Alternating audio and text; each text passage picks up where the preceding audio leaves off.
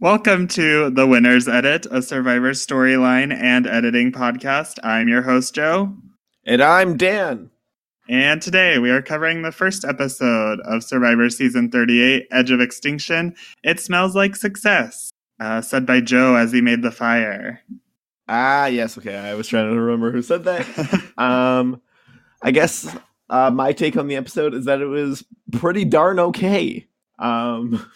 Nothing really special. And I don't know. It just felt like pretty rushed. I really think that 2 hours needs to happen, or at least 90 minutes for these premieres, because it really felt really rushed, and like I didn't get to know these people super well. Yeah, I think I was excited preseason for the cast, so I was able to ride that out for this premiere.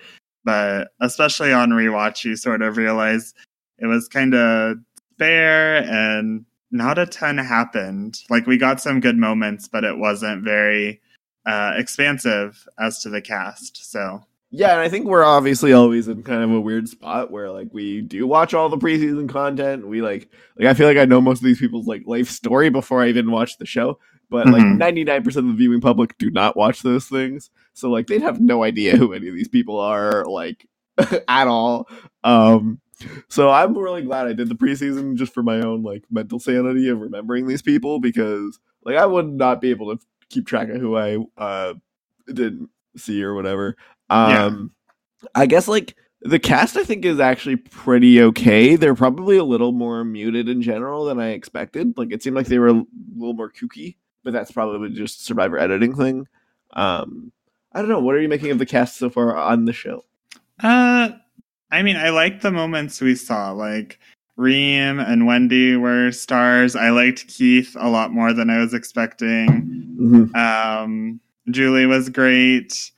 But some of the people like Aurora and Victoria, who were expecting stuff from Chris, weren't there. And so that's a weird like portent for the rest of the season. Yeah, I agree. I feel like this is one of the biggest problems with split seasons is the narrative kind of becomes like, are you working with the returnees, or are you working against the returnees, or are you working with returnees for now to go against the returnees later? Like inherently the storytelling just turns into about the returnees.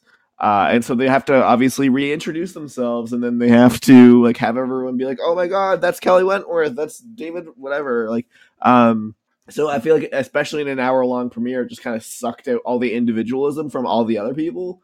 As like we have Lauren being like, oh my god, I love them, and then we have like just all these people fangirling basically.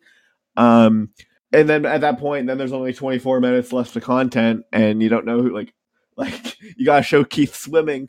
So yeah, like I'm hoping that's just a problem of it being an hour-long premiere, but I don't know. I'm a little worried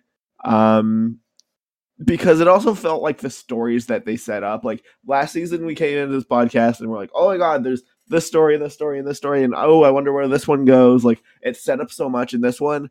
We were sitting here struggling to think of 4, and most of them were just from Jeff Probst's speech.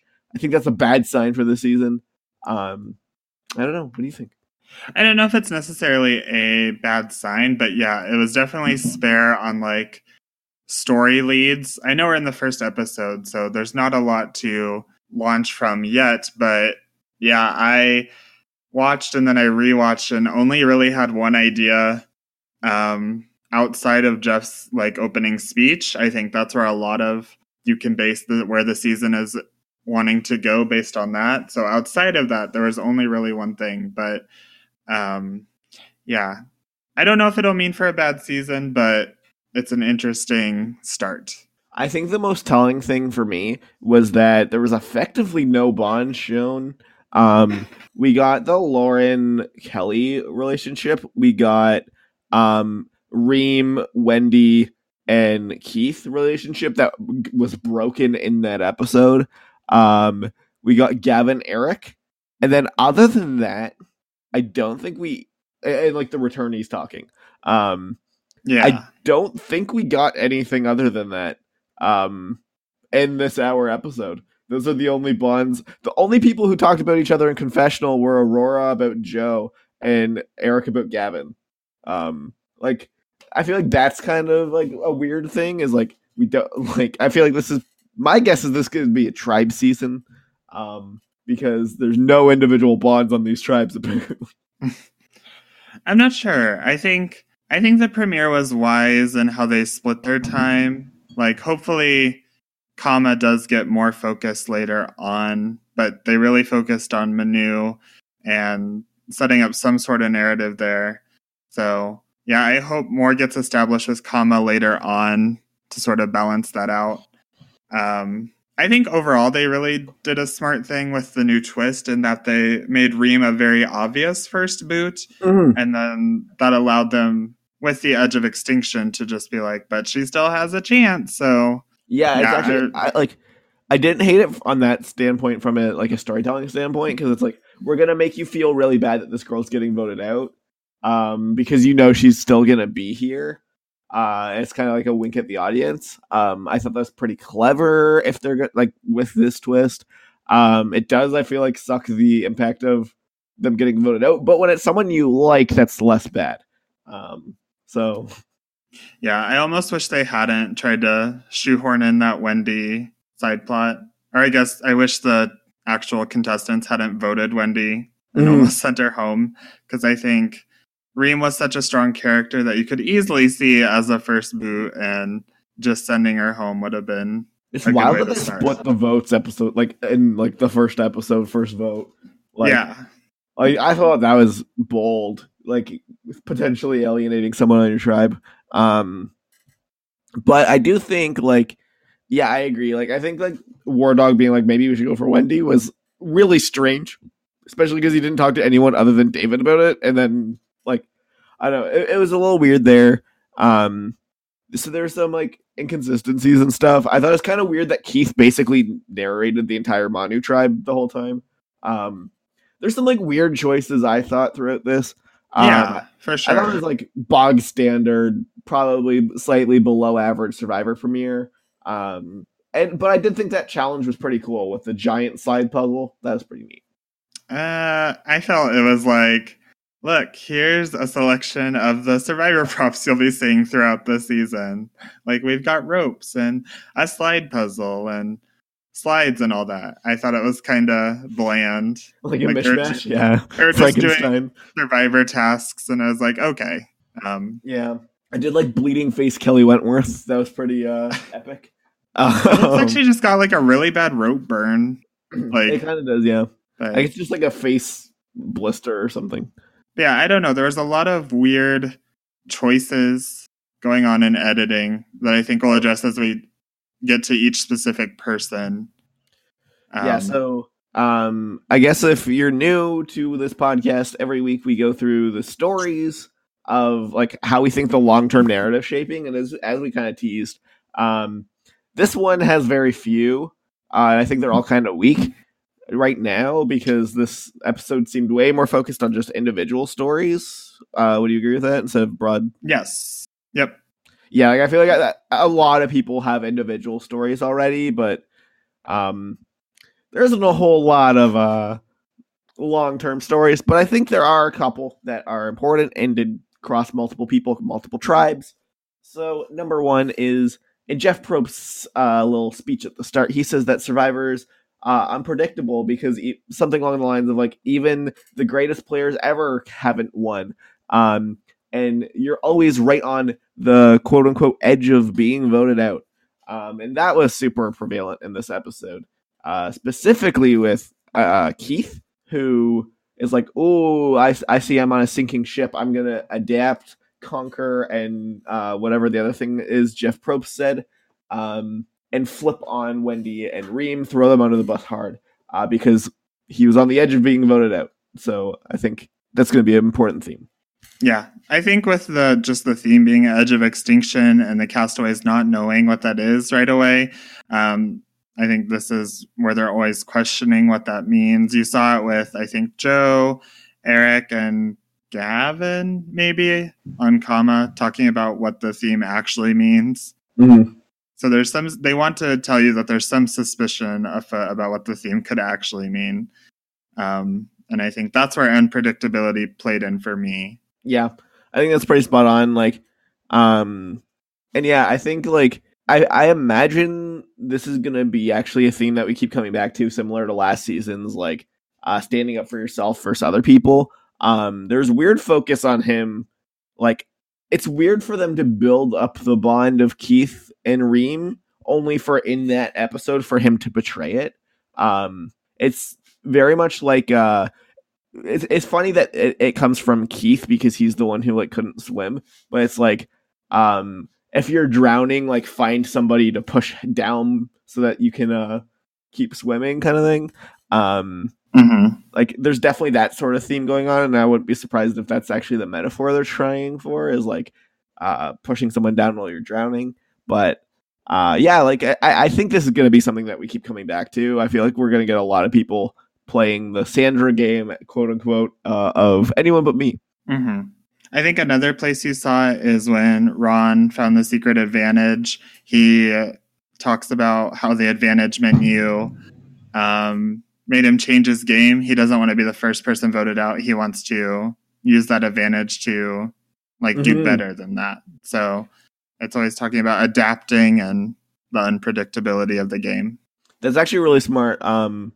Because, yeah, actually, we had a lot of people focusing on not wanting to be first out, and Ron's the first one to vocalize, like, listen, like being first out was my first plan, was, like, not to do that, but now I have broader dreams. Like, that's actually pretty spot on. So I wonder if more people are going to be like, now that I'm not the first out, blah, blah, blah. Maybe. Especially with this season's theme, where even if you're the first one out, it doesn't mean the end, so... Oh, that means Reem wins.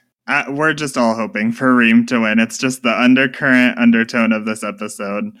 We'll get to Reem in a long while. But if we're done with that story, are you finished? We'll use Reem to segue into the theme I sort of brought from this episode was motherly energy. Of course, all the time in Survivor, you're seeing sort of a mom figure. You got your like Dawn or why am I struggling for example? That's the only mom to ever play Survivor.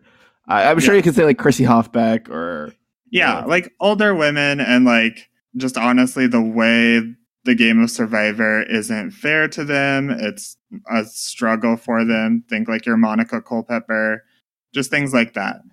And this season already in this cramped premiere, we saw Reem very explicitly go through, like, Keith calls her a motherly figure, and she's like, don't call me that. And then it's part of the reason she's voted out.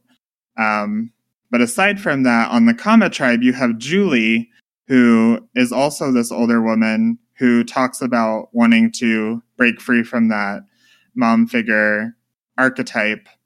And you see her do things like chop bamboo, and she talks about that. So I think that's an interesting parallel. I don't know if there are any other mothers on the season that just didn't explicitly say it. Looking at the cast, it doesn't look like it. But yeah, it'll be interesting to see how that progresses with both Julie and Reem, since they still are both here. I think the thing is, I think we were intended to be seeing Julie as doing well. Like, obviously, like, a little goofy because it's like, she can chop the wood, but I do think it was meant to be like Reem told people at one point she didn't want to be seen as a mom, but then I think it was like kind of Keith brought it out of her, brought those like kind of like motherly qualities out, where then she's like folding everyone's laundry and all that. Like, that's very motherly, whereas Julia explicitly says she doesn't want to be one, and then we see no evidence of her being super mom like. And in fact, she's more of like a Sari, like fish out of water, than she is mom. Which I think bodes well for Julie. I think there's probably some intended contrast between Reem and Julie. So yeah, I think it was very clear. Like, it was very present. Like I'm surprised the episode title wasn't like Mom Energy or something like that. Because it was really, really in focus on both tribes. And so yeah, I feel like that bodes really, really well for Julie. Yeah, I sort of gone on a journey with Julie. as I watched live and then rewatched. So we'll get to her, but yeah, I'm interested to see where her story goes because the motherly theme sort of felt like the primary one in this episode. And Julie didn't get a lot of content, but it was there. So I feel like something is being set up for future episodes.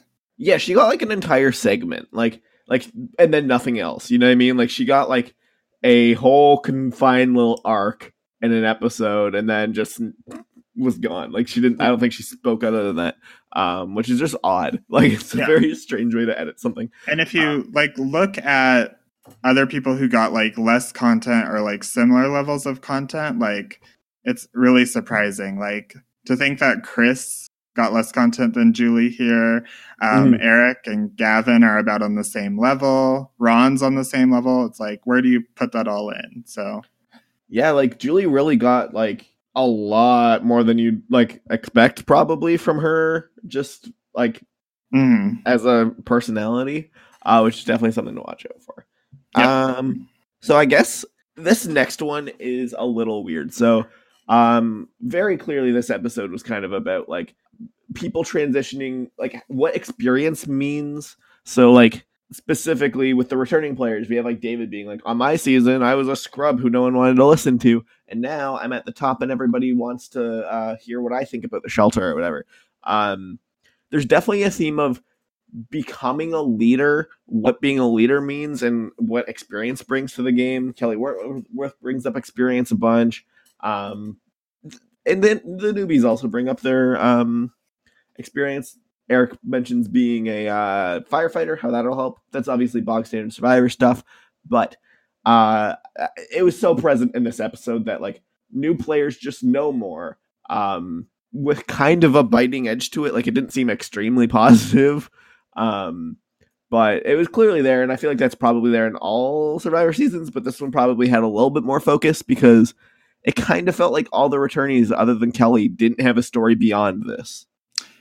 Yeah, I think with the 4 returnees, it definitely was almost by default a stronger point. Like you get Joe saying, people think I'm amazing, but I need to lay low. Or Aubrey thinking, in a tribe like this, I just need to lay low and wait for my time to strike. Yeah, I think it's interesting how David's confessional happened where he was like, yeah, people are seeing me as a leader now, but it almost felt like he didn't feel like he was the leader everyone was seeing, but he sort of had to adapt to that. So he also had the worst confessional ever where he said, and obviously we'll get to that when we get to him, but where he said, I'm going to help them out in the early stages of the game, which is just never say early stages of the game if you go on Survivor. But yeah, no, I feel like this theme might be connected. Like, do you have anything else to say about this like leader experience theme? I don't think so. I think you're right that it's connected to the next theme.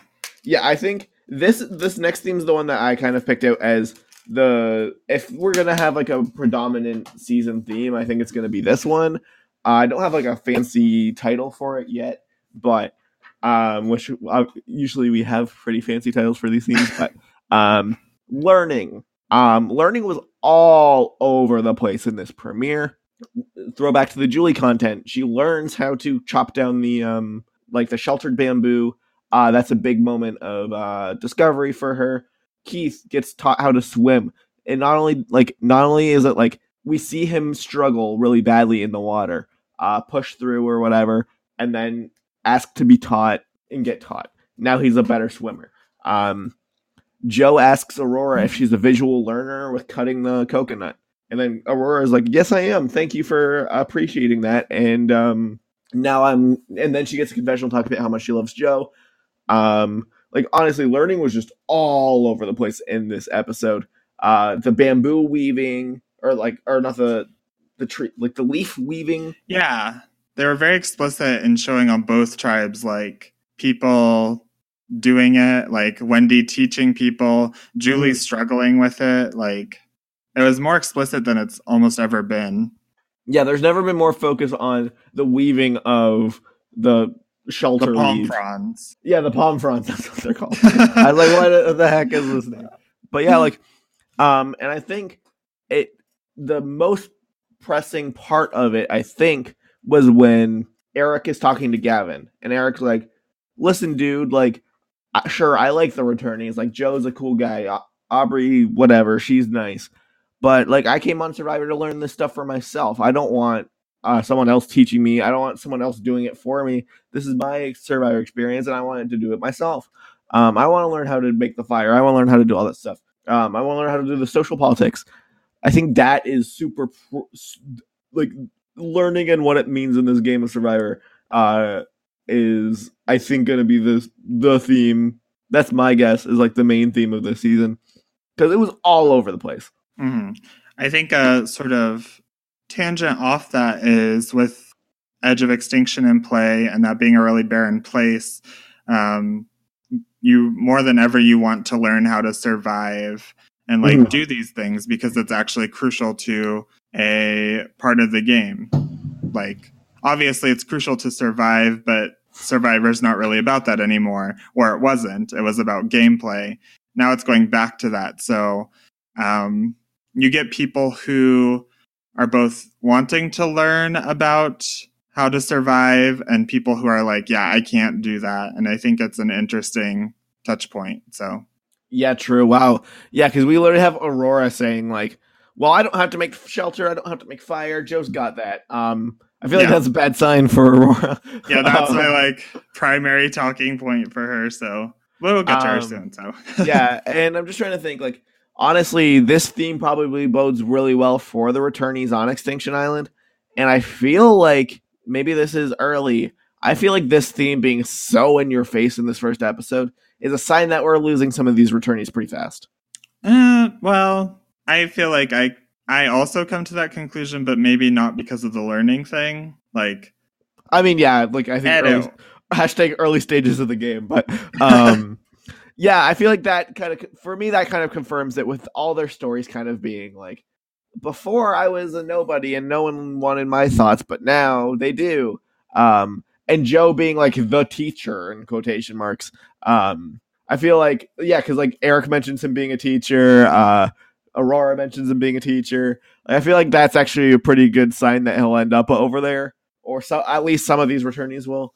But meanwhile, Aubrey says that we can't be making the fire for them forever. So yeah, I know, it's interesting. So I guess we'll move on to our tribe section, where we go through everybody. This is going to be the part that makes just way more sense, because again, these long stories are super. I feel like the least developed of any of the seasons we've done, by far. It's also the premiere, so may take that with a grain of salt, I guess. But okay, so we're gonna start out with the Kama tribe, which if I'm gonna throw some doubloons on who I think is gonna win, I think a winner's coming from the Kama tribe. I think it's our complex tribe.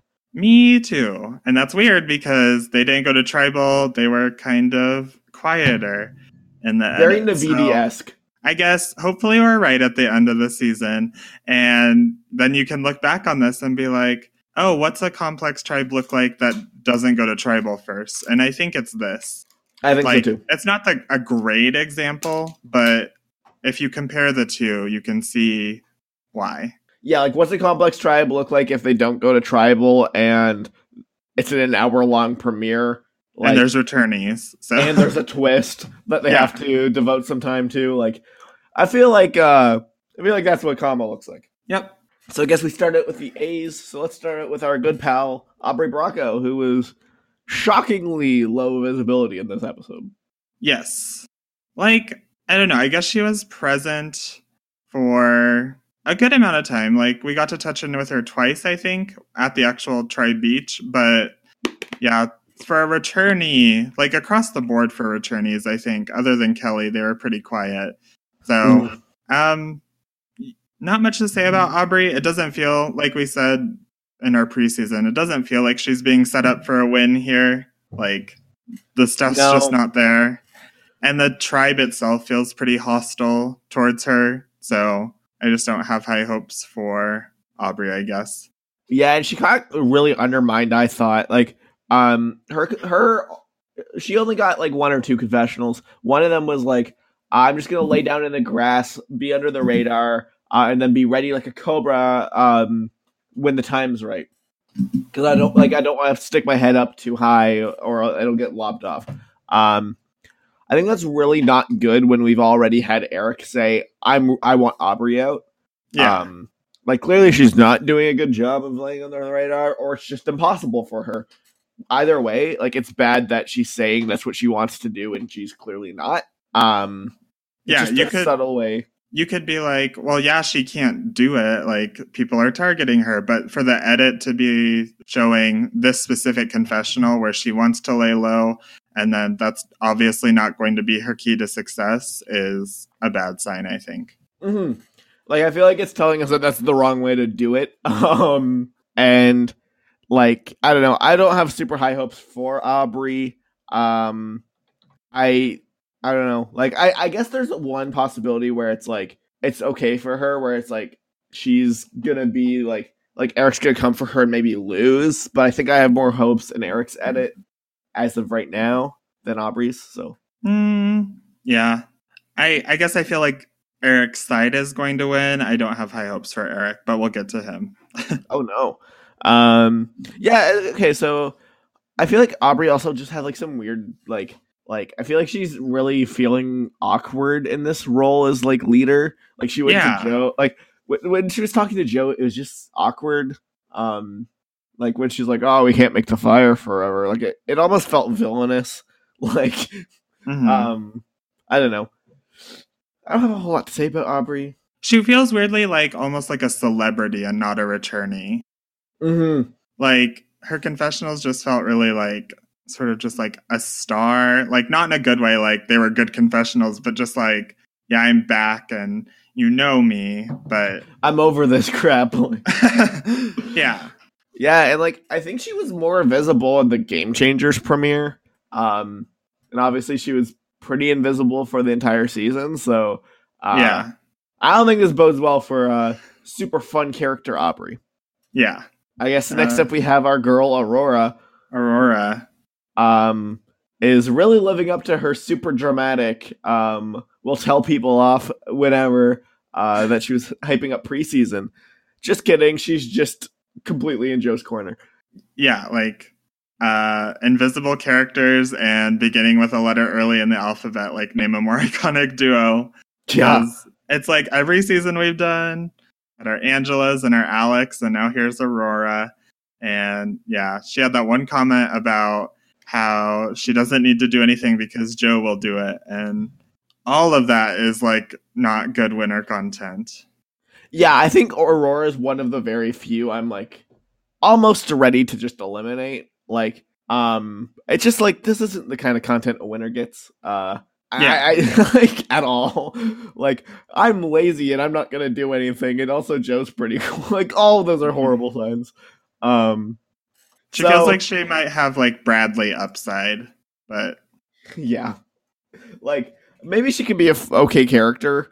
Like, but I kind of think she's gonna like. I could see her getting voted out as a proxy to Joe.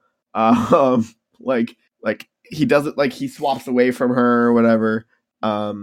It felt like they could have just given anyone in her confessional. Like, she probably just had the best one about being like, I'm gay and I still like Joe. Yeah. So I don't know. Like, I feel like she isn't gonna be a super fun character. I think you're right. I think she's gonna be our invisible person that we're gonna talk first every week. Yep. Yeah, she plays into like the learning theme, but in a bad way. Like, yeah, she's just one of these characters who like you don't want your introduction to be like, I'm terrible and have no positive qualities. Bye. See you next episode. Yeah, like, nice to meet you. I am terrible. Like, yeah. So, stay tuned for like episode 5 where I'm like, but what if Aurora though? Mm-hmm. So, but yeah, I guess on to Eric, who apparently we have wildly different views on. I love the episode being like, all right, like just fast forward this, like, okay, like the firefighter guy's winning again. Okay. It just felt like, I don't know, I guess if you're looking at Kama as sort of the quieter tribe, it makes more sense, but it felt like he could have just been stronger. Like, it just didn't ring right for me.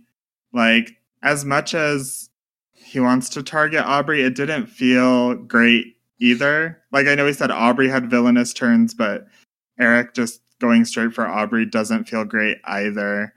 Especially when they didn't interact. Yeah. It's weird that Gavin in that moment got like a lot of personal content, whereas Eric was the second person to that. It felt like sort of Wendell and Dominic-y. Yeah, that's true. Yeah, just I think his side is going to win, but I don't think he's winning. And I also think part of me was maybe like really subconsciously like just hoping like, no, please no. Like, don't let this happen.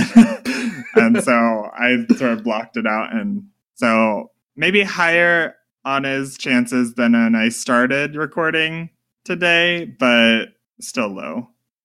Yeah, I think the thing with Eric, I think I'm mostly in agreement with you. Like, I think he's gonna be an important player long term. I don't necessarily think that means that he's gonna win, and I do think of the two, Gavin's probably their more likely winner. But yeah, like I feel like the fact that like I feel like it's impossible to ignore that Eric and Gavin were really the only relationship built where they both talked about each other. Yep.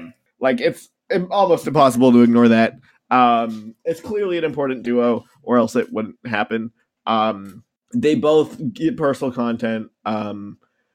Eric's just one of those people who I feel like he's a little boring, so I get his lower visibility. Oh, he's a lot boring. I really liked when he was like let's just hide behind Joe, like those big perfect shoulders or whatever. I thought that was pretty funny. Yeah. I don't know. I'm not one of those people who dislike. I don't like the online community generally dislikes these like alpha dudes. I usually like them. I don't know. And yeah, like preseason Eric was really good. This is about as good as I'd expect him to look. Because I think he's somebody who you could kind of invisible. I think he could easily be getting the Chris treatment because he is again a little boring. So I think all that bodes very well for Eric. He's definitely going to be on my contenders list for a long time. He has a story. He doesn't want to be told what to do. Unfortunately, it is a story that could backfire pretty quickly. You think so? I think the hardest thing with Eric is me picturing when he like leaves the game, like if he doesn't win. Oh, really? I could easily see him. Like, I could easily see the story be, I don't want to be told what to do. Let's go after Aubrey. I'm tired of these returnee players. And then, like, the Auroras and everyone's like, sorry, bud. Yeah, I don't know. I guess it could be sort of like a Jeremy, last season Jeremy turn where he didn't look so bad in the first episode. I mean, he didn't look like much in the first episode, but then we ended up booting him over Natalie, so... Yeah, you wouldn't expect you wouldn't have ever expected, like, Jeremy in episode 2 or whatever, who just gets all this good content, like, losing to Natalie. I feel like Eric's one of those people who theoretically could lose to Aubrey. And it'd be kind of like... Because, like, I feel like every time we've ever had one of these seasons, there's always been somebody who's been, like, against the returnees on every tribe. Like, Francesca's a good example. And, like, Francesca got good content. Like, I think the Survivor producers want to be like, hey, thanks for having a backbone, but they still go. Yeah.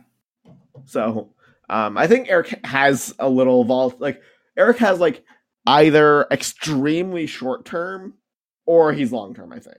Yeah, I think I was struggling for, like, contenders throughout this episode, and I have some, like, Manu stragglers that I might probably just bump Eric up over them, so... Yeah, I think the problem is, like, with the Manu tribe, like, they went to tribal, and it seemed like none of them talked to each other. Like, that's horrible. It doesn't seem like any of them, like, we want to root for, except for, like, Keith and Wendy, who aren't winning. Yeah, like Wendy is like the only one, and like Keith abandoned his people in the first episode. Like it's like real bad, but we'll get to that later. Next up, we got our boy Gavin, who we already kind of talked about.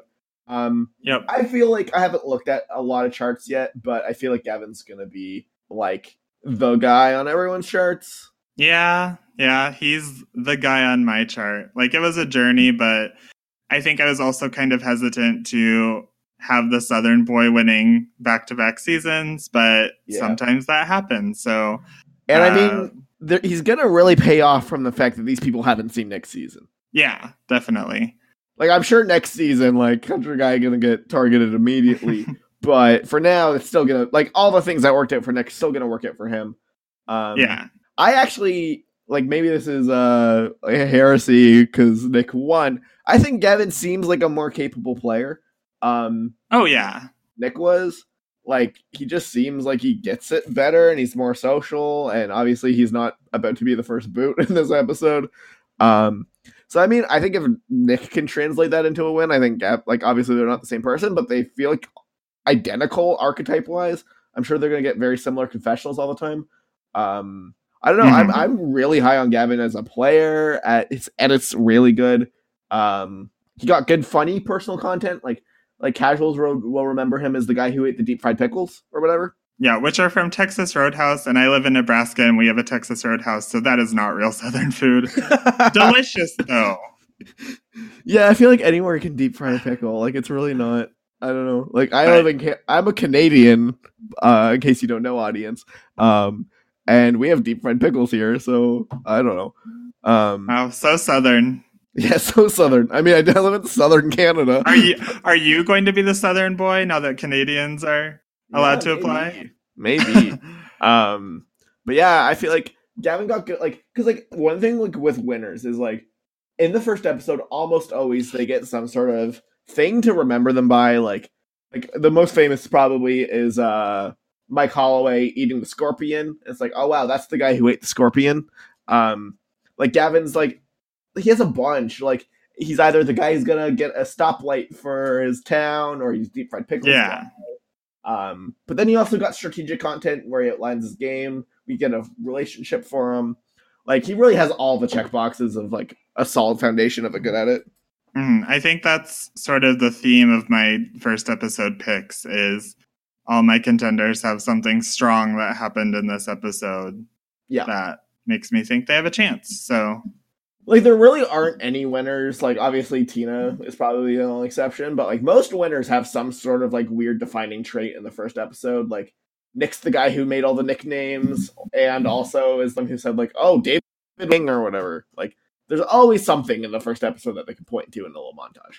Like, your other sparest example is probably Natalie, but she was one of Russell's dumb blonde girls, so yeah, she was there. Like, yeah, like there's obviously the exceptions, but for the most part, like unless we're getting a Natalie White style winner, which again probably is never happening again.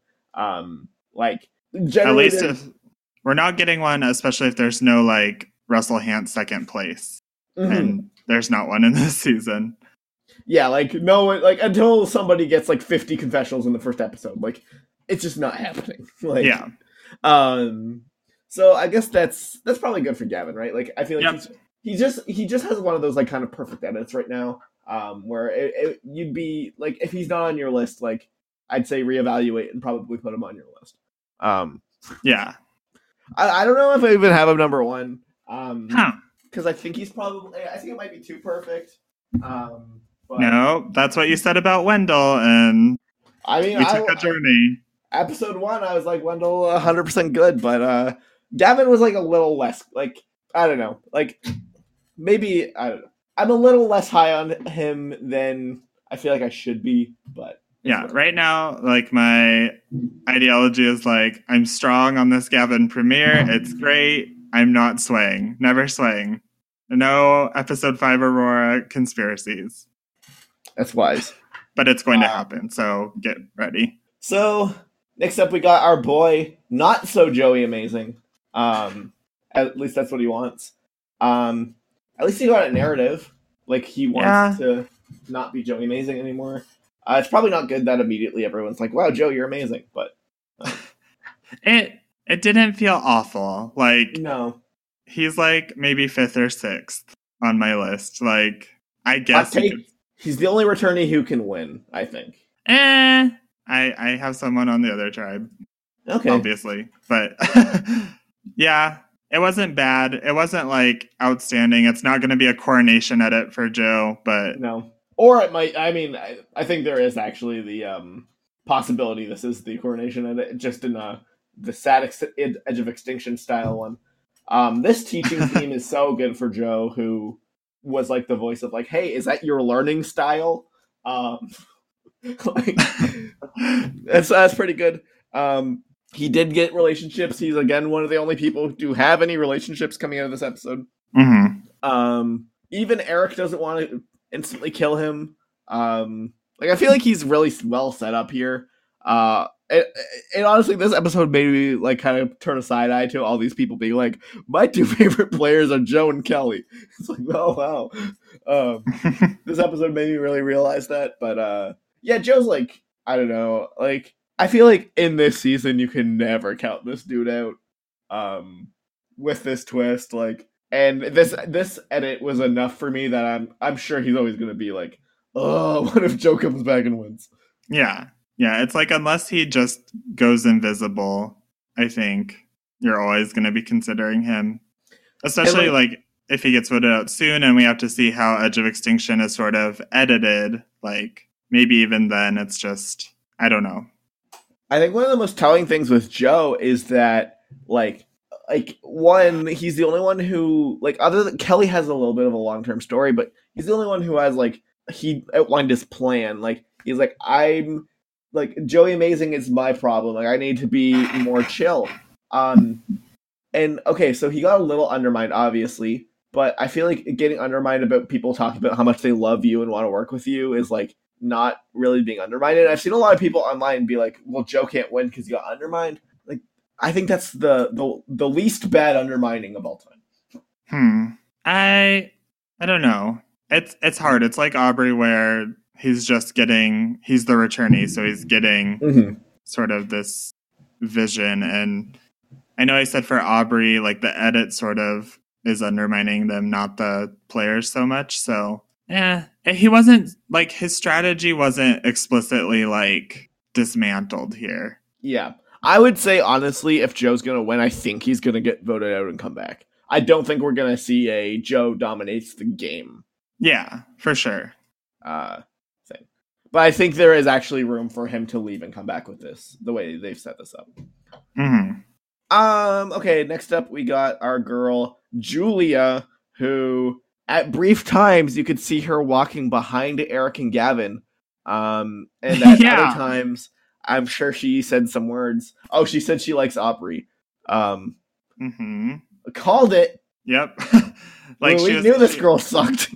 She also like directed from the sidelines on the puzzle, which that puzzle was weird because they were like, oh, maybe Kama is going to lose this when they were never going to lose it. So like I thought that was going to be a weird like Julia first boot because of challenge performance stuff, but no, she was just like barely there. Like I knew a girl, if I was a casual and hadn't done any preseason research, I would know there's a girl who looks like Julia on the Kama tribe, but I'd honestly think she's a producer, like like a cameraman or something, like because like literally it was like I was watching the Eric Gavin scene again today, and like they're walking down that path, and Julia and someone else, I think it's Joe.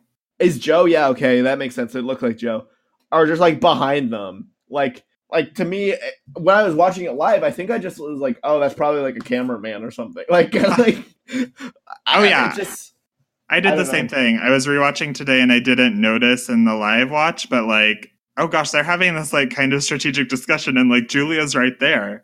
Like, yeah. Like poor girl didn't get a confessional. She like, and not only that, she didn't say anything of value. Like she, when you actually crunch the number, she wasn't invisible. She wasn't even UTR1 or anything, but like she didn't say anything of value, but she like at all. Like, oh, poor girl. I think it was just maybe the like crampedness of this episode. Like it was all stretched really thin. Like the people who got the most confessionals are Keith and Wendy with 3. So it's not like anyone dominated. Yeah, and other episodes she'd be a easy UTR1, but yeah. Yeah, like honestly, like I would probably, if I was like being a like a little bit of a dick, I would put her as invisible in this episode because nothing she said mattered. Audience has no idea who this girl is. Could easily believe that she's a producer, or like something weird like that. It just didn't matter who she was. which is terrible for her, by the way. Yeah. Like Julia is one of the only people I have eliminated. Very optimistic me is saying, okay, Kama Tribe wasn't in focus this episode. We'll see what happens episode 2. I don't have high hopes, but like I'm curious. My problem with her is honestly like preseason we were both like, this girl's pretty boring and is probably going to get invisible, and unless she comes out and like really establishes her personality and stuff, even if they try to reintroduce her later on, she's going to kind of bleed into the background, I think. So I think if Julie is going to win, I think she honestly does need a big premiere. True. Like, or else people just won't remember her, kind of thing. Yeah. I think despite all that, though, I think she's in a weirdly like okay position on this tribe and is probably going to stick around for I'm sure. a while. So. I'm sure Julie is going to be there till like the final. I'm sure this is our like Sebastian. You know what I mean? Like, yeah. Or Chelsea or whatever, chilling in the final 7, making that 30 grand or whatever. Other than that, like no story at all. So yeah, move on to the Julie who has content. Yeah, I love Julie. Yes. Well, yes, I love Julie. Like I am going to root for Julie to win until she is voted out and leaves Edge of Extinction. Watching live, I looked at that scene and was like, Julie is our winner. Julie's winning.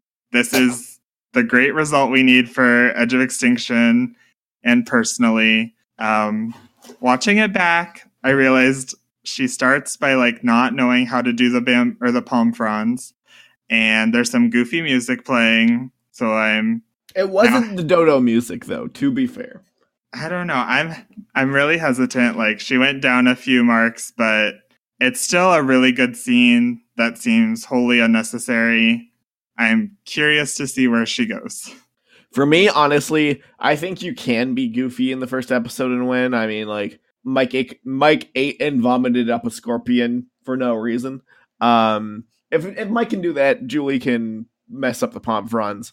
I think she's a top tier winner candidate. She's on the right tribe. She got an entire segment devoted to herself. No one said anything bad about her. And we even got people kind of like clapping for her. She's somebody who, if she got voted out, I think the narrative's there that she would come back. Like 100%. And then I think also she's capable enough that she probably won't get voted out for a long time. She ties into that motherly energy thing in a good way. The learning theme, the experience theme, like everything is all really good for her. She got funny personal content that wasn't like, I'm a mom and I have kids. It was like I peed in Central Park, so you know where she's from. She's from the urban jungle or whatever. Yep. Like I think along with Gavin, like this is everything you could want. Obviously I think the dodo music, like the goofy music's a little bad, but I don't think it's really the end of the world. And by the end, like it resolved immediately. So yeah, she's up there. Like it's another good edit for who she is as an archetype. But we'll have to see. It has to be good from like here on out. Like, yeah, if like next week she gets the same content, she's in trouble. We need to see where, because I think an interesting point is with Eric and Gavin going for Aubrey, the sort of first boot contenders we had on here, which is sort of like everyone after Joe alphabetically, all sort of feel like not first boot contenders. Agreed. So we need to see where they fit in, though. Yeah, like honestly, they really do need, like, we need to see who Julie likes, like, pretty fast. Because I think this is going to be an important tribe. So we need to hear what she thinks, everything like that. But I think this was good enough for our first episode, especially an hour where they're not going to tribal. Yeah. Especially with Joe on their tribe, who, I don't know, maybe they never attend tribal. That's probably good for her, right? Yes. Cool. Next up, we got our boy Ron Clark, who, like, is so weird and confessional. Yes. But he's got this advantage menu, which I think is actually pretty neat. Yeah. I'm a little unclear on whether he has to use these things by the third tribal, or if he has to pick what he gets by the third tribal. I believe he can pick one of them to use, and he has to if he wants to use it, he has to use it by the third tribal. Okay, so it's a little less strong than I thought, but like I thought Ron Clark's one of these ones who like honestly he got really good content, but was it because he found this thing? Who knows? I think it was solely because he found that advantage. Like it felt so bare, and only because we saw him pick up that advantage did he get content. Like true, and it was goofy. Like he dug a hole and then like collapsed because apparently that was too hard. So I don't have Ron high in my list. But yeah, I think another weird thing is like Ron Clark is our celebrity on the season, and he didn't introduce himself. Yes, like especially in a season that's purportedly about learning. Yeah, that's also true. And like he's probably like I feel like if he like got something explaining who he is, I think people would recognize him. People will not recognize him if he doesn't. Yeah, I guess he did talk about being a teacher. Did he? Like when? Yeah, he said like the kids at home or whatever will understand that this is just a game or whatever. I think that's when he was actually digging. I don't think it was in confessional. Oh yeah, I think you're right. Yep. Okay, but still, that's okay. He's one of those people who, for me, who's like right on the line. Like I need something to prove that it wasn't just that he found the thing. Yeah. Because again, it is an hour-long premiere. He is awkward as heck in confessionals. So I could see if like he's somebody I'm not willing to eliminate yet. But honestly, if he was on the Manu tribe, I'd probably eliminate him. Mm-hmm. I'm worried that he feels like he felt very Mike White preseason. He feels like he can be on that trajectory of like this edit's okay. Maybe it's the one we need, but I think I'm gonna be hesitant to accept that. I think another thing though is like Mike White's first episode was like huge. You know what I mean? Like he talks about the Emoji Movie. He'll do anything for the money. Like he did get a lot of content in the first episode. Ron got one little scene, with no real story at all. So I do think like I don't know. I don't think Ron I think Ron has some similarities, but I feel like this episode shows me if he's Mike White, he's not doing as well as Mike White did. Mm-hmm. Yeah, I don't know. I could see him being an okay character, but he's like really awkward. Yeah. So more awkward than Wendy. Yeah. No, I love Wendy. Spoiler alert. And that brings us to my preseason official winner pick, Victoria, who totally can win. Let's go. Oh man. So basically it was like, hi, I'm Victoria. Like, I didn't say anything as bad as Aurora, but bye. See, I think that, okay, I actually think this was good content for Victoria. I think this, granted, I 100% fell for Rourke and Triple H. Could be very similar, but she gets the first content coming into her tribe. We get to hear, oh, this pretty girl is a big Survivor super fan. That's pretty cool. And then her tribe doesn't go to tribal or anything. So I think she got like the bare minimum that's good for her. She's also like a weird person, and if you're gonna win, they don't like the weird winners. So I feel like she like getting to introduce herself as like a normal super fan is pretty good, and then maybe in the future she can then be more cartoonish. Like this is to me like she has a good foundation, but like it needs to build up fast. Like she got a confessional, it was well placed. She was introduced pretty early on. Can't complain too much. Yeah, I think you're right in that it sounds like Rourke. Like, I'm not falling for that again. It didn't feel right placed to me. It was like all of a sudden her, and yeah, she's introducing the tribe, but more herself. And like, I don't know, it just doesn't feel correct. See, I think the fact that she got a Survivor buff when she was in grade 4 is too boring to give just randomly. I feel like this doesn't get aired if she isn't an important character. I think she's maybe an important character, but I don't think she's winning. I think I had her number 4 or something on my list. Mostly because she's on the right tribe. Like, Sure. Again, like this is somebody who, if she was on Manu, I'd be like, try to over justify. I really like her. I hope we get the fun Victoria. Yeah, and I think we will. I feel like too. that's what that confessional had a good like foresight for. Yes, but a winner, I have my hopes. High hopes. And I think the thing is for me is that looking on this tribe, I really do think our winner's probably from Kama. And then no one's other than okay, Gavin, Julie are way ahead of the pack, I think. Then Eric's in there in the shuffle, and then who else? I put Joe, Victoria. Yeah, I really think Ron Clark probably is not winning. Julie's probably not winning. Aurora is not winning. Aubrey's probably not winning. I mean, she's not best on her tribe. This is not a bad spot to be listed. I guess that's our Kama tribe. Yep. And as of right now, I think they're our complex tribe. Easily could change. Complex tribe is something that matters by the end of the swap, not the first episode.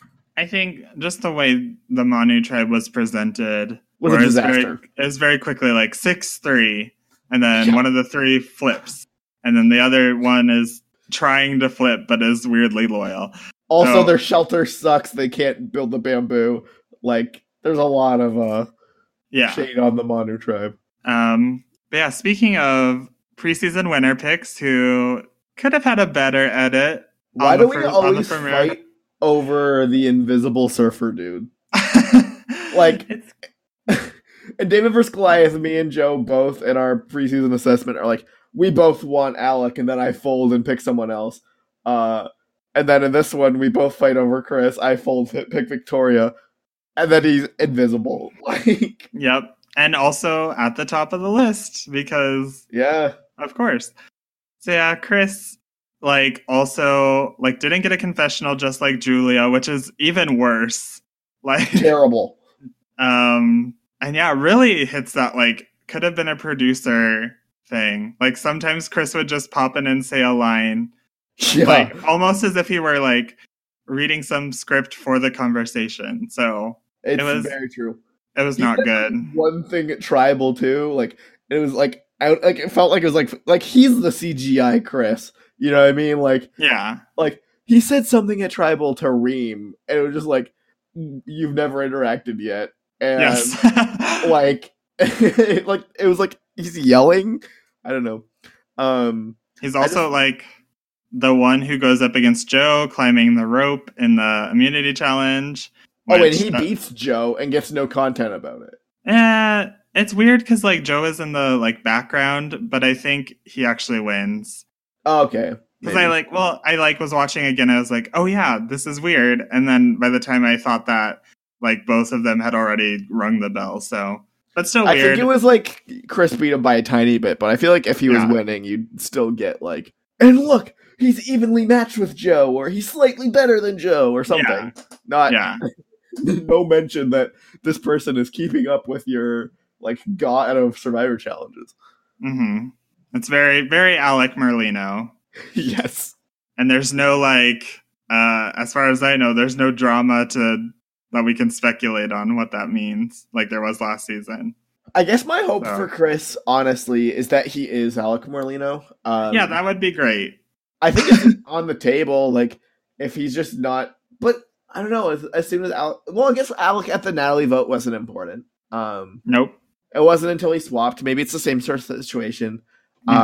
Chris isn't winning, but I think we were both so high on Chris. I think Chris could bring so much to the table that I think maybe he could be an Alec tier character who I think really was incredible last season.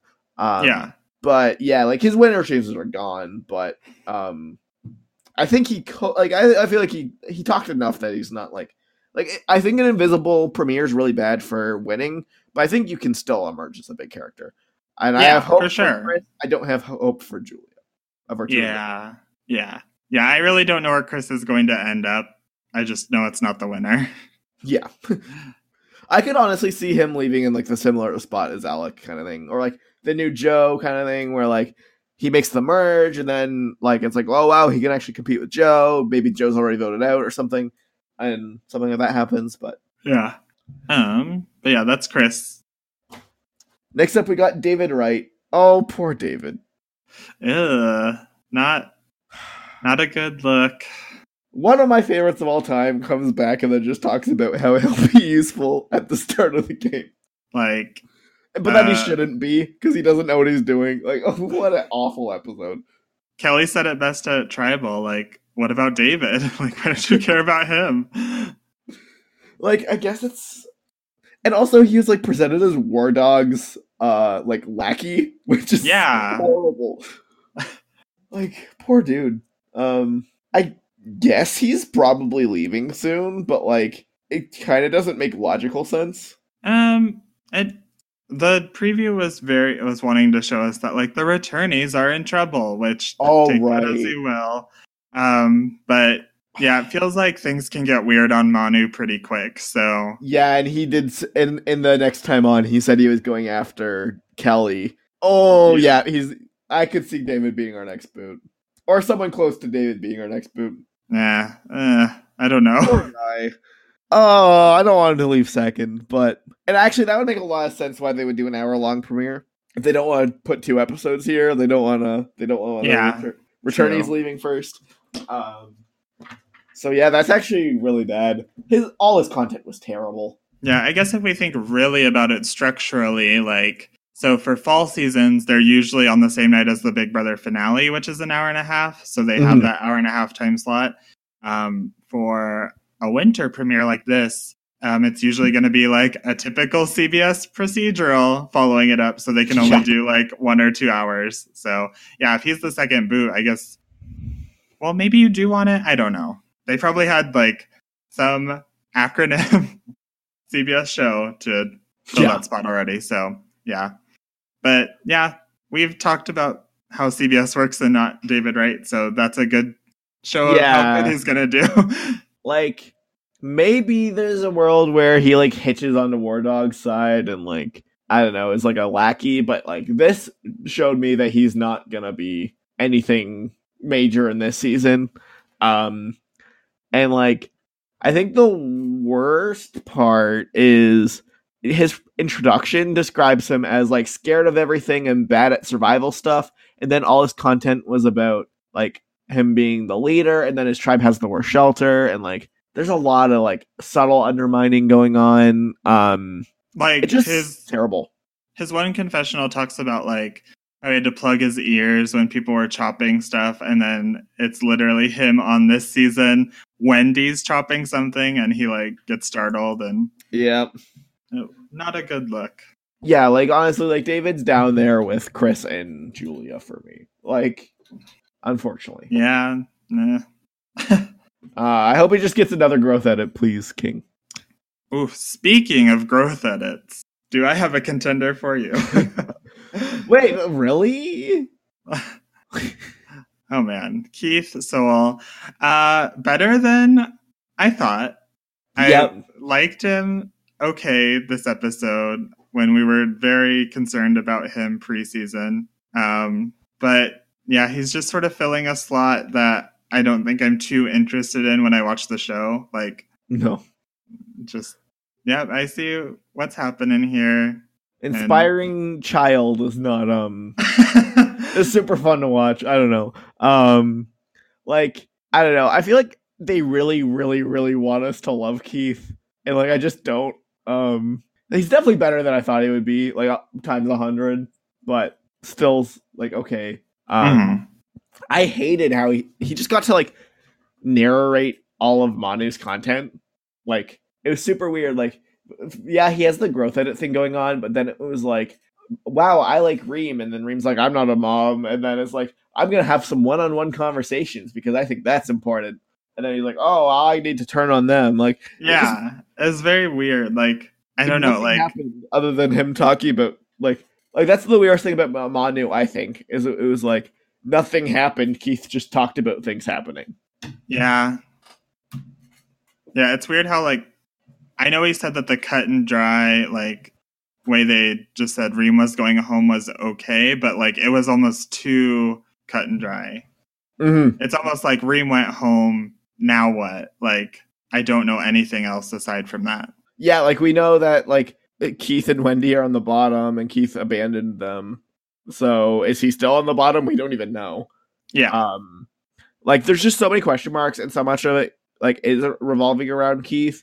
But he feels like he, honestly, hot take maybe, I could see Keith leaving next episode. Like I don't think he has any longevity, despite being the main character of this episode, of this tribe, and arguably of this episode. Like, I definitely could see him being the growth edit, like kind of like a Donathan. But I could also see him being Jessica Pete and leaving next week. And that would make sense if he was on Edge of Extinction with Reem. Yeah, like if they were together for a bit. Like he got way too much connection to Reem. From like, I feel like we're gonna see Wendy, Reem, and Keith on Extinction Island together. I just want that show. Like, oh yeah, please no content from the actual Manu tribe. Just honestly, yeah, just show us the Kama tribe and Edge of Extinction. I don't know. Yeah, I think just the big problem I had with Manu is like it feels so mean spirited, and you see all these fun characters like Wendy and Reem are kind of painted positively. Keith obviously, and then they literally go swimming, and the other 6 are like, "Welp, guess we're the majority," and they all are like, literally. Kelly says, "Welp, guess we're the majority," and then that's what happens. This tribe was awful, so bad. Mm. And like, how is Keith one of my favorites on this tribe? Like, you know what I mean? Like, it's so sad, so sad. Yeah. Like, it literally felt like bullying. You know what I mean? It was like the big bad Manu tribe just bands up on our quirky underdogs. Like, go away. I mean, not to get too like SJW, but that majority group is all white and like white young people. Yeah, not a good look. Yeah, it is pretty bad, eh? I don't know. I just like the poor, like, yeah, like, okay, the swimming thing was pretty inspirational. Like, it was a cool scene. Like, it was a cool scene. Like that happened as a thing. Like, I'm glad Wendy and Reem did that. I just hated how then it was like, look at those 3 doing good things. Yeah, and I kind of think the Manu tribe might be the villains. Like, and Keith might, like, if Keith is gonna live long term, I think it's okay for him, because if this Manu tribe is just going to be like the cool kid dicks, he flipped on, it shows us as he's with these sympathetic underdogs, so he has relationships with them, and then he flips when it's necessary for himself, but I don't know, like I could see him flipping to Kama kind of thing. Yeah, which is good. Like, that's his upside. His downside is he leaves and hangs out with Reem on Extinction Island. Like, it's, and then only one of them can come back. So yeah, it's one of those inspired. Like, that's the problem, is I can see the Age of Extinction challenge where it's like, I don't want you to go. Like, I guess it could be something crazy where like one of them comes back at Urge and then like the whole time, and then the other comes back and they crush the end game somehow. Yeah, like that's the thing, is like Keith just seems right on Extinction Island, and that's a horrible thing if that's what your premier's saying. Yeah. Yeah, I don't know. And he also, like, the weird part is he got probably the most game content of anybody, too. Like, theoretically, like, he had, like, a CPP5 edit. He should be on our contenders list. You know what I mean? Like, on paper, this guy who narrated all the strategic content, all the emotional content, like, had memorable scenes, should be a winner candidate, and he's just not, because it all seems like it's made for Extinction Island. Yeah. So, I don't know, poor Keith. Yep. I guess moving on to Kelly Wentworth, who apparently really loved her friend Spencer and Second Chances. How did she, do that confessional? I didn't pick up on it. Like, I know that's what she did, but... Oh, so, like Spencer's, like, narrative in Second Chance was just like, I want to connect with real relationships, and this time I'm not going to be, like, I'm a closed-off person, and this time I'm going to focus on those bonds. Like, almost word for word, Kelly says it, and I guess that's her narrative. I really don't think Kelly's going to win. I think Kelly was looking like a villain. Like, I think that's the problem with the Manu tribe, is they either are in a terrible spot or they look like a villain, and it's, like, not completely 100% sure that they're villains. Like, Kelly's my first person who I consider this way, but there's more. It's just like, I don't know what to do. I think the biggest problem for Kelly Wentworth is that the edit backed Reem up. Yes. Like that is the single biggest problem is Reem's like, Kelly got hurt, I didn't. Why am I weak? Like, and like there was like biting music behind that. It wasn't like silly old Reem messes up the challenge. Like Reem did nothing wrong in the challenge. There's no focus on that. Like it took Reem's side and just made Kelly look like a dick. Like it was really bad, I think. Like this is like this is like so many people's favorite Survivor contestant of all time in Kelly Wentworth.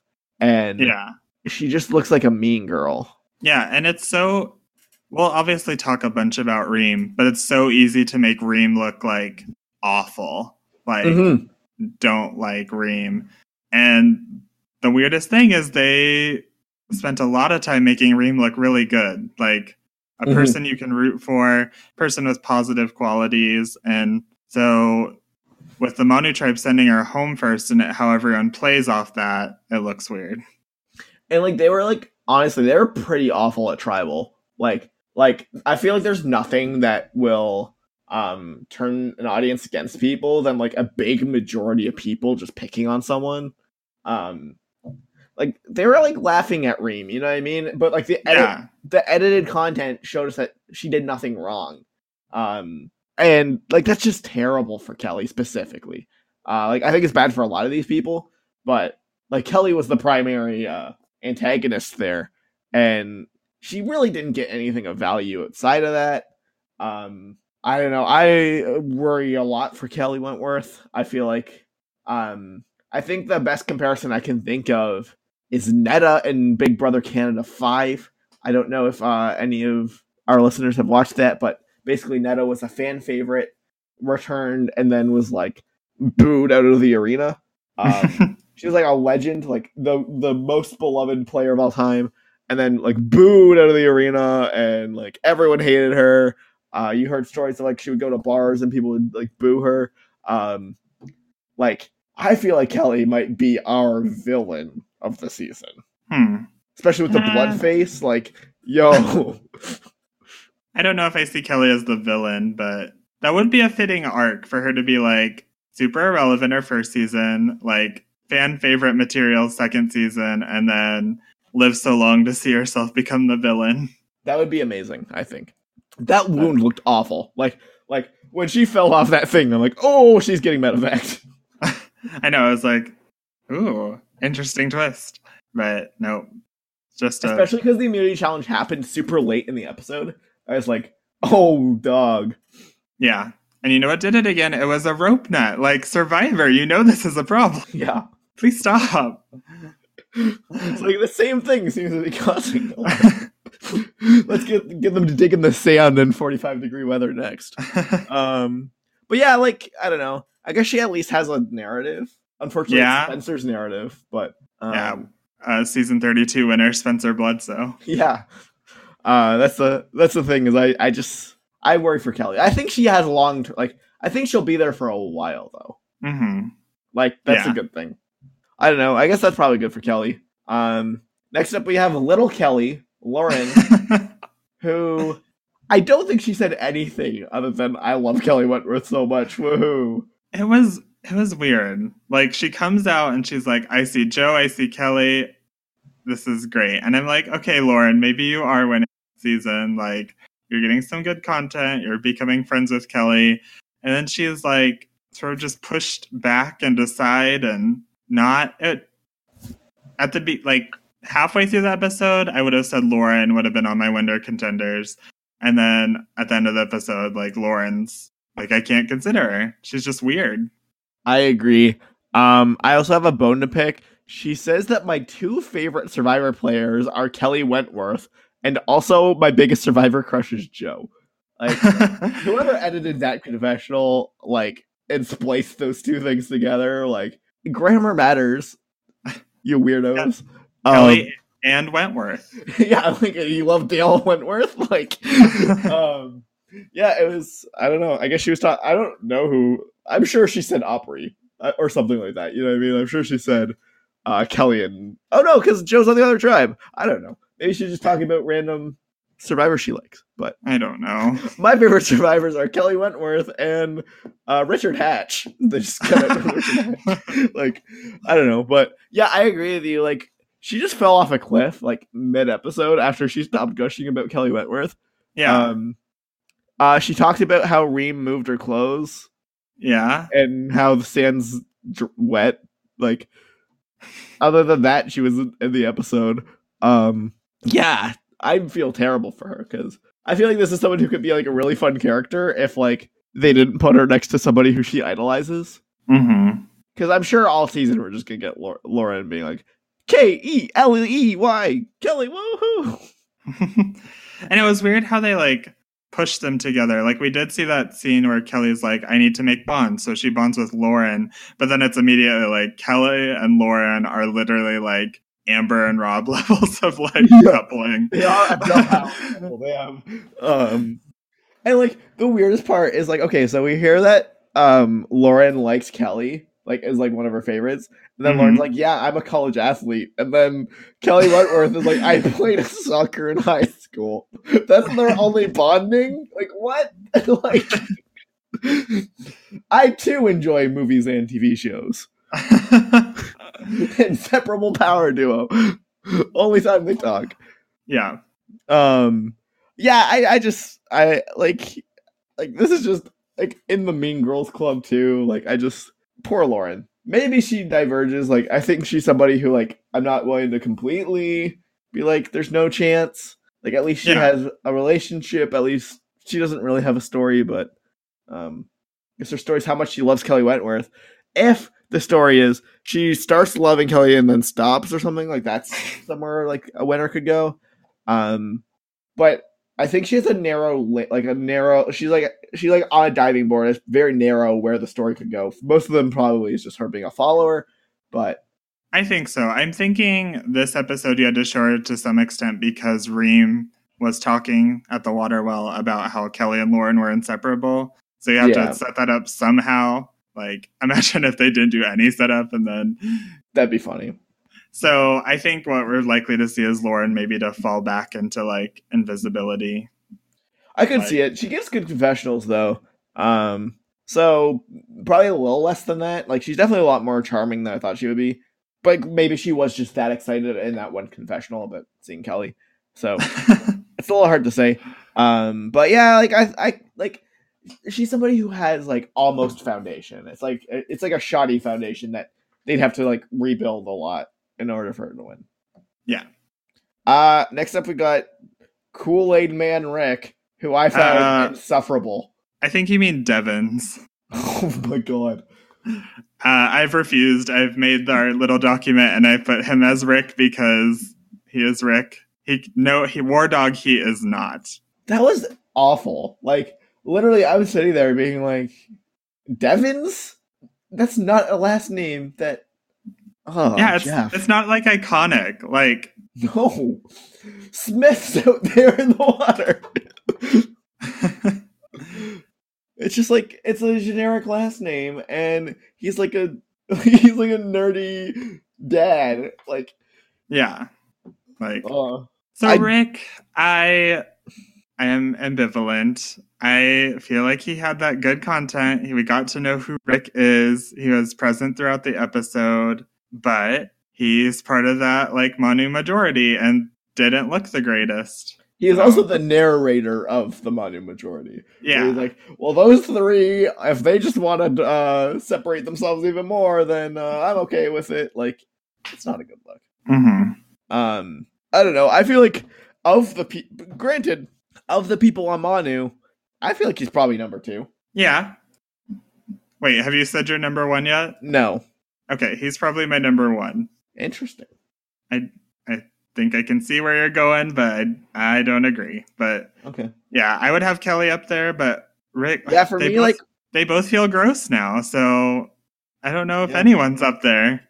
And like, at least the casual opinion. I mean, like, this is obviously super anecdotal because I just talked to my mom and some of my friends who like will watch the show or whatever. They thought Rick seemed like a dick. Devins seemed like a dicks. But Like, it just like he and like so many people were excited to see him in the show, like because he does have like a good energy, like he's very charismatic, and then like I think this is like the Kellen sort of thing, I think, where it's like a super charismatic person who's being like subtly placed into the position of like you're like I feel like people are really gonna hate this guy. Yeah. And I don't think we're gonna come around like we did with Kellen, where like Kellen like was kind of okay in the end. Like Rick, I think it's the same thing. Like I'm sure Rick could be a fun character, but like I think Kellen at the end of the day, like sure I hated her, but it was fun to hate her. Yeah. I'm sure Rick's probably the same way, I think, but I don't know. As of right now, I find him like insufferable. Probably the best thing for him though is that they replayed that Kool-Aid Man sound. Yeah. That's always a good sign. Not replaying Kool-Aid Man sounds, but like replaying things you do or whatever. That's always good. Now I just think of like Angelina answering rhetorical questions though. Like, survivors ready? Yep. Yeah. Good point. So yeah, that's the thing is like Rick seems like somebody he honestly it's the Kellen thing. Like on paper, the content he got was really solid. He got some amount of relationships. Unfortunately, it was a 6-person conglomerate, but like it's okay. You know he's gonna leave anytime soon, but like he's vocalizing like picking off your favorites, and that's a terrible, terrible way to be. Yeah, he's probably a little overexposed too. I don't know. I think we have to see like because there are favorites, but like are they like the intended favorites? So that's what makes it hard. I think Wendy was absolutely the intended favorite. Okay, then yeah. Wendy and Keith. And like I think Wendy and Keith were the intended favorites, and then Reem was like you're conflicted. You're like, oh, I really like her, and then by the end of the episode, I think the story is like you're supposed to be like, oh, please Reem stay. I think. I don't know. It's hard to say 100%, but I feel like either way, even if it's the worst threesome in the world, like being in the majority and just being like I'm okay with it is pretty bad. Yeah. And yeah, there's no relationships really shown. Like, it was. Granted, if Rick was on comma, like I think he's a top tier winner candidate, so it's a little tricky there. But yeah, this tribe is terrible for him right now. Yeah. That's probably all I have to say for Rick. Okay. Rick Devens. On to Dan Da Silva, who is legitimately War Dog. I'll let him go by War Dog. He earned it. I guess. He was great in this episode, I thought. I love this guy. He's the one who I think, if Amanu is winning, I think it'll be War Dog. Is that who you thought it would be? Yes. Okay.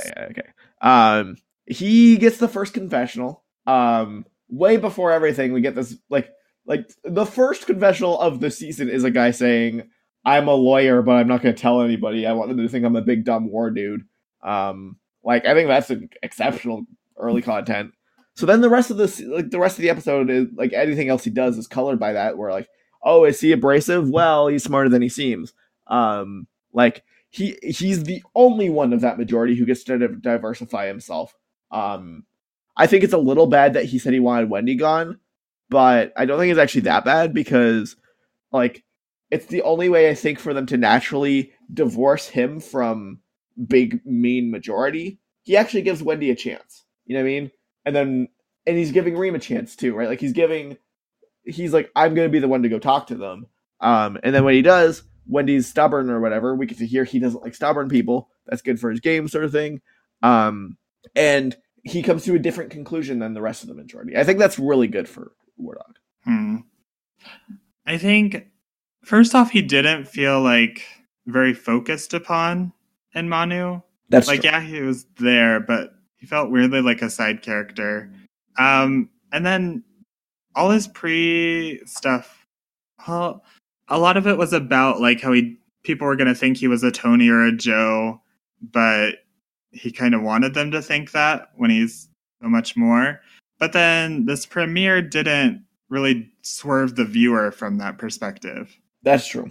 Like, it felt like, oh, this is our Tony type. Like, this is the Tony type character for this season. I got it. It's Tony who went to law school, and he's less crazy. I mean, it's just like, yeah, I'm going to law school, but I wouldn't want people to think I'm in the military just feels like a Tony thing to do. It doesn't feel like it differentiates him from Tony. I think like super smart Tony is fine. Like, I think that's the thing, is I think it is a little different because like we didn't see him, like we actually saw no one looking for an idol. Other than well, and even Ron just had like he just found it. He had something to do, like no one looked for one. That's weird. Yeah, I mean, I assuming it's because it's a 1 hour premiere, but like that's the thing. I feel like War Dog, like all his negatives, I feel like can just be explained by like 1 hour premiere. He got to like vocalize who he is, how he's different than the other people, because that's the worst part for everybody in this majority, I think, is that the edit took the side of the 3. War Dog's the only one of that 6, right? Is math right? Yeah. Who wasn't just cutting dry, doesn't matter, vote him out kind of thing. Yeah, that's which true. Is good for him. And again, like he's number 1 for me on the Manu tribe, but it's like him and Rick, and maybe throw in Wendy as potential winners. But other than that, like pretty dry over here. Yeah, it's just dire over here on Manu. Like I think even with what you said, and I think I'm just naturally again predisposed not to like a winner like War Dog. So maybe that's what influenced me. But yeah, maybe he's number 1, and it's not good for Manu.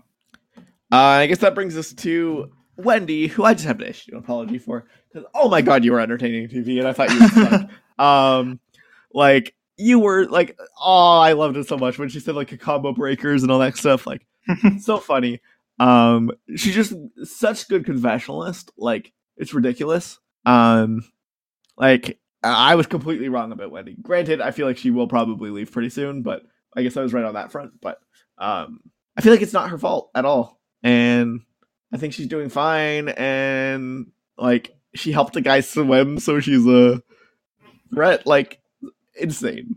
Yeah, I think the whole edit was like really driving home like what those 3 were doing wasn't sneaky. It was like all like good-hearted and like wholesome.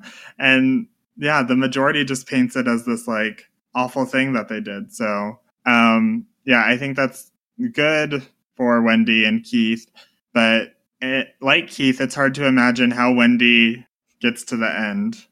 How does she survive this tribe? Like it's really bad, I think. Like yeah. Like she got 4 votes this round. Like 3. Oh, 3 votes. It was 4-3-1-1. So yeah, sorry, she got 3 votes. Which is big because like you said at the beginning, this tribe like split the vote for some reason. So like they weren't afraid to be like, Wendy, we're almost going to vote you out. So yeah, like if Reem pulls in an idol, you're going home. Like like that's wild. Or like if one person on the Reem side flips their vote, you're gone. If Reem votes you, you're gone. I guess, yeah, if you think they have an idol and they vote together, like, then that's a problem because they have 2 votes. But I don't know. It's just weird. It's wild. Like, that's the thing is I just can't imagine. I don't think we've ever seen anybody get a vote split on them and then, like, survive long after. Like, it's just really bad. So I feel really bad for Wendy. I'm sure she's going to have an inspiring story on Ghost Island, though. Or, fuck. Not Ghost Island. Edge of Extinction. Yeah, sorry, that thing. Yeah, that's the thing is, like, she was captivating. I think the problem is she probably had the best content on her tribe. But, like Edgic is only, like, it's, like, 50% the editing and then 50% logic. And, like when logically Wendy's not making the merge, right? Like, yeah. If she was in the merge, I'd be like, okay, she's a top candidate to win, I think. But I just don't think that there's a chance she even survives to the swap. Yeah, it's like they really want us to like her, but they really wanted us to like Stephanie, not Gonzalez, the other one from Johnson. Yeah, Stephanie Johnson, and they still made her like the 5th boot. So I think it's honestly going to be like the same story. Like, I think we're going to walk into an episode and it's going to be like funeral drums start going up and it's like, there's nothing Wendy can do. She's leaving. You know what I mean? Like, I think we're going to get that episode. It's going to be horrible and sad. Yeah. But like the I guess the one thing that's good for Wendy is like, well, Keith and Wendy can't both leave next. And there's some uh, conspiracy afoot to get rid of those returnees, so we'll see. But not on this tribe. Yeah, on this tribe. Oh, right. And the next time on. I keep forgetting on about both tribes. They're just ready to go. I could also see that being the Albert style. Next week, Albert's thinking about flipping. So, I don't know. So I guess that's probably good for Wendy. Please don't leave next. I guess we need to talk about Reem, who, what a travesty she's out first. Such a great character. It just like really shows you like how much the game has changed, because this is essentially Sue Hawk and there's no place for her on season 38 of Survivor. Yeah. And it's sad. Like, what an amazing confessionalist. Like, she got me so good with that. Like didn't Kelly get hurt? I didn't. Like, oh, that is so good. Like she just has like this amazing energy. I hope she manages to stay for a while. I think she probably will stay on Edge of Extinction for a while. I think so, yeah. She'll at least, I feel like she has like Chekhov's meeting up with Keith. Yep. Which is that good. old trope.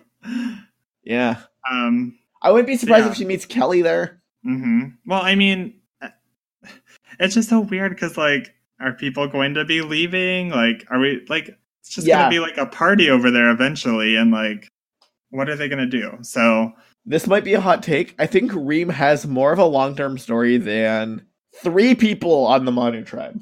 Yeah. Like, I think Reem, I feel like Reem is just going to be like, I don't care. I'm sticking it out until day 36. I kind of feel like, Reem is going to be there at the end. Yeah. Like, so I guess it's exciting. We'll be able to talk about her to some extent, but I think like, really, it felt like she was like the main character of this tribe. Like, I don't know. Like, and we got to see how much she wants it. Like, she's been a fan forever. She got personal content. She got like underdog content. Like, she got everything. And then she gets voted out. It's like, oh, well, that's stupid if it's your first boot. But if she's gonna be there forever, maybe she outlives most of the Manu tribe.